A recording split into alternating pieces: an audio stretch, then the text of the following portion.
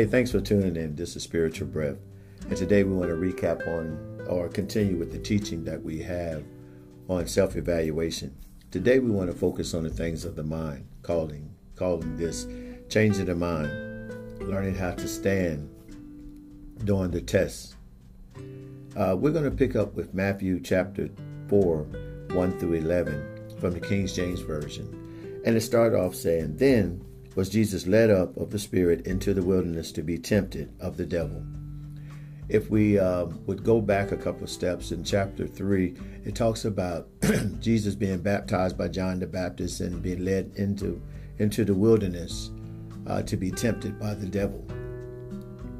So in verse 1, the one thing I want you to understand is we're going to try to tie this into our nowadays situation and our relationship that we have with Christ.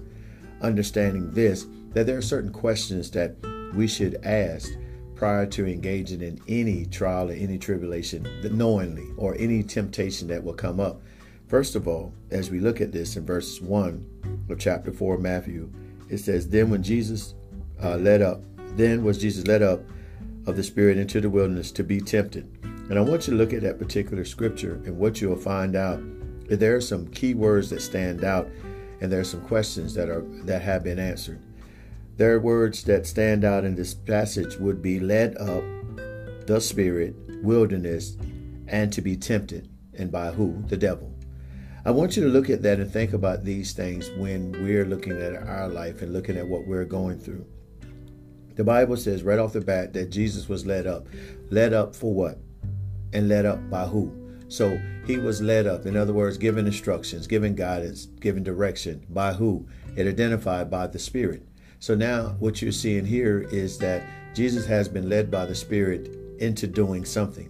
Know this, if God has ever sent you to do something or put you in a place, you already know that you have overcome that issue. 1 John 4 and 4, it says, "You are of God, little children. You have already overcome this because greater is he that is in you than in the world." If you believe that to be true, then you can stand victorious in knowing that any battle that you may face or any situation that you may go into, as long as it's been led by the Spirit and not by flesh, you know that you're going to come out victorious. All right? So now we identify what action. Led is the action, direction, purpose, driven. All right? But who led it was the Spirit. And where did the Spirit lead them? Into the wilderness. Into what I call 5 places. A place of revelation, or 7 places, place of revelation or revealing, a place of uncertainty, a place of development, a place of endurance, a place of separation, a place of enlightenment. The wilderness stands for so many different things in our life, but they all have a purpose.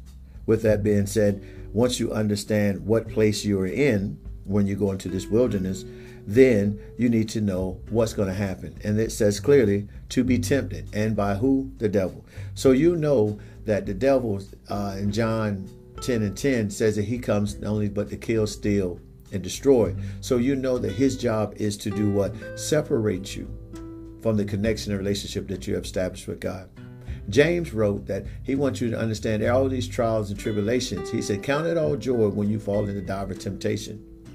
Then let patience have her perfect work, knowing that all these things is the trying of your faith." So in other words, what faith is he talking about? He's talking about the one faith that Jesus asked us. He said, if you have the faith the size of a mustard seed, you can speak to your mountain and be thou removed.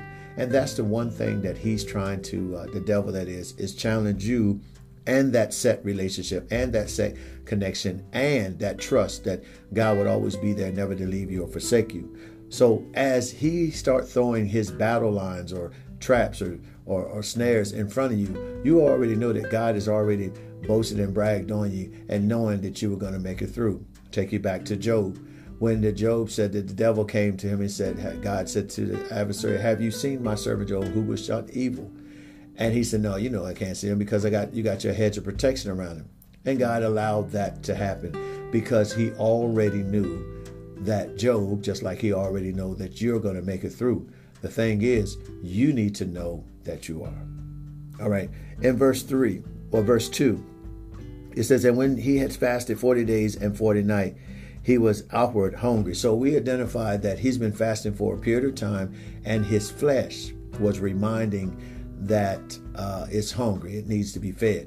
And I want you to see two things are in play here. You have the Holy Ghost is leading, guiding, and directing, and then you have the flesh that is rising up and reminding Jesus or reminding you that is hungry. I want you to understand that whenever the devil is attacking you, he has to work with your flesh because it has to be a tag team event. Always keep in mind the devil don't work anything by himself. He always have a supporting cast. And most of the time the supporting cast is us. We allow things to get impregnated in our mind, and then we end up exercising or executing based off in what our feelings, needs, or desires is. We don't trust fully into the process of the Holy Spirit to lead and guide us. We don't believe in our faith to be what it is. Therefore, we could speak these things, and the Bible said, resist the devil and it flee. It doesn't mean that you always got to have a conversation with him. It's just making it known that you're going to stand flat-footed in the things of God. Didn't Paul tell us that we have to bring our flesh under subjection? And we know this, but it's easier said than done. The problem of the matter is, I think, is that we don't be truthful enough with ourselves, or we don't get complete guidelines and direction before we engage in what these preset battles are. I don't believe that we understand yet that the battle is not ours, it's the Lord. And sometimes we have to be known as a spectator. I'm truly believing if God is sending me into battle, I have to believe that in my job, all I have to do is be a spectator or to witness the power of the God that I serve. Because we said, let God go before us. And I have to believe that when he said in the Chronicles, when he said, the battle is not mine, it's the Lord. I know then that he's telling me there's things that I just have to sit and wait. Maybe we need to take on the mentality that David showed when he was about to fight Goliath. If you look at it, David assessed the situation, then got permission, and then engaged in the battle. The thing that we do, we don't analyze or evaluate our situation. We just get engaged into it, and we find ourselves getting jacked up from the floor up. Let me continue on. In verse 3, we see here the one part that stands out that helps us to understand what's going on. Look at the devil. The devil said in verse 3, and when the tempter came to him, he said, if thou be the Son of Man, command that these stones be made to bread. I want y'all to understand, you don't have to prove who you are to the devil at any time. You don't have to sit there and identify that you are a child of God, but we do. People come asking you saved, and automatically you got to start telling them all your history about salvation when all they ask you were you a Christian. All you have to do is agree to that. And then he gives you the permission or gives you what he wants to be done. He's going to tell you, go and do this, that, or the other. When the truth of the matter is, he doesn't have dominion and power over you, no authority. But our needs and desires speak louder sometimes than our God. The things that we want personally begins to talk so loud that we find ourselves moving towards helping that to happen instead of trusting in the process that God has started with us, with being led by the Spirit into this place, again, of revealing or revelation, a place of uncertainty, a place of development, a place of endurance, a place of separation, and a place of enlightenment. Because sometimes things have to be revealed to you to see where you are, what you are in Christ, and what position that you are, how God sees you in your efforts. Go into a place of uncertainty where you have to trust in God and believe him that he'll help and guide you. Go into a place of development so you can reestablish your position in Christ in your relationship and reestablish the connection, the relationship, and the trust in the Holy Spirit to lead and guide you.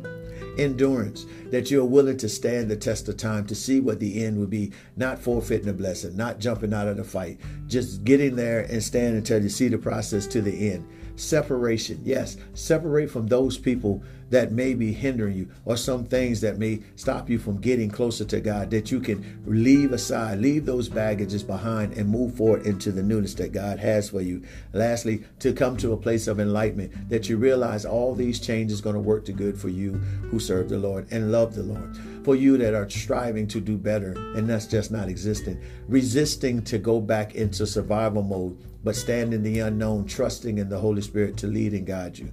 This is what this is about.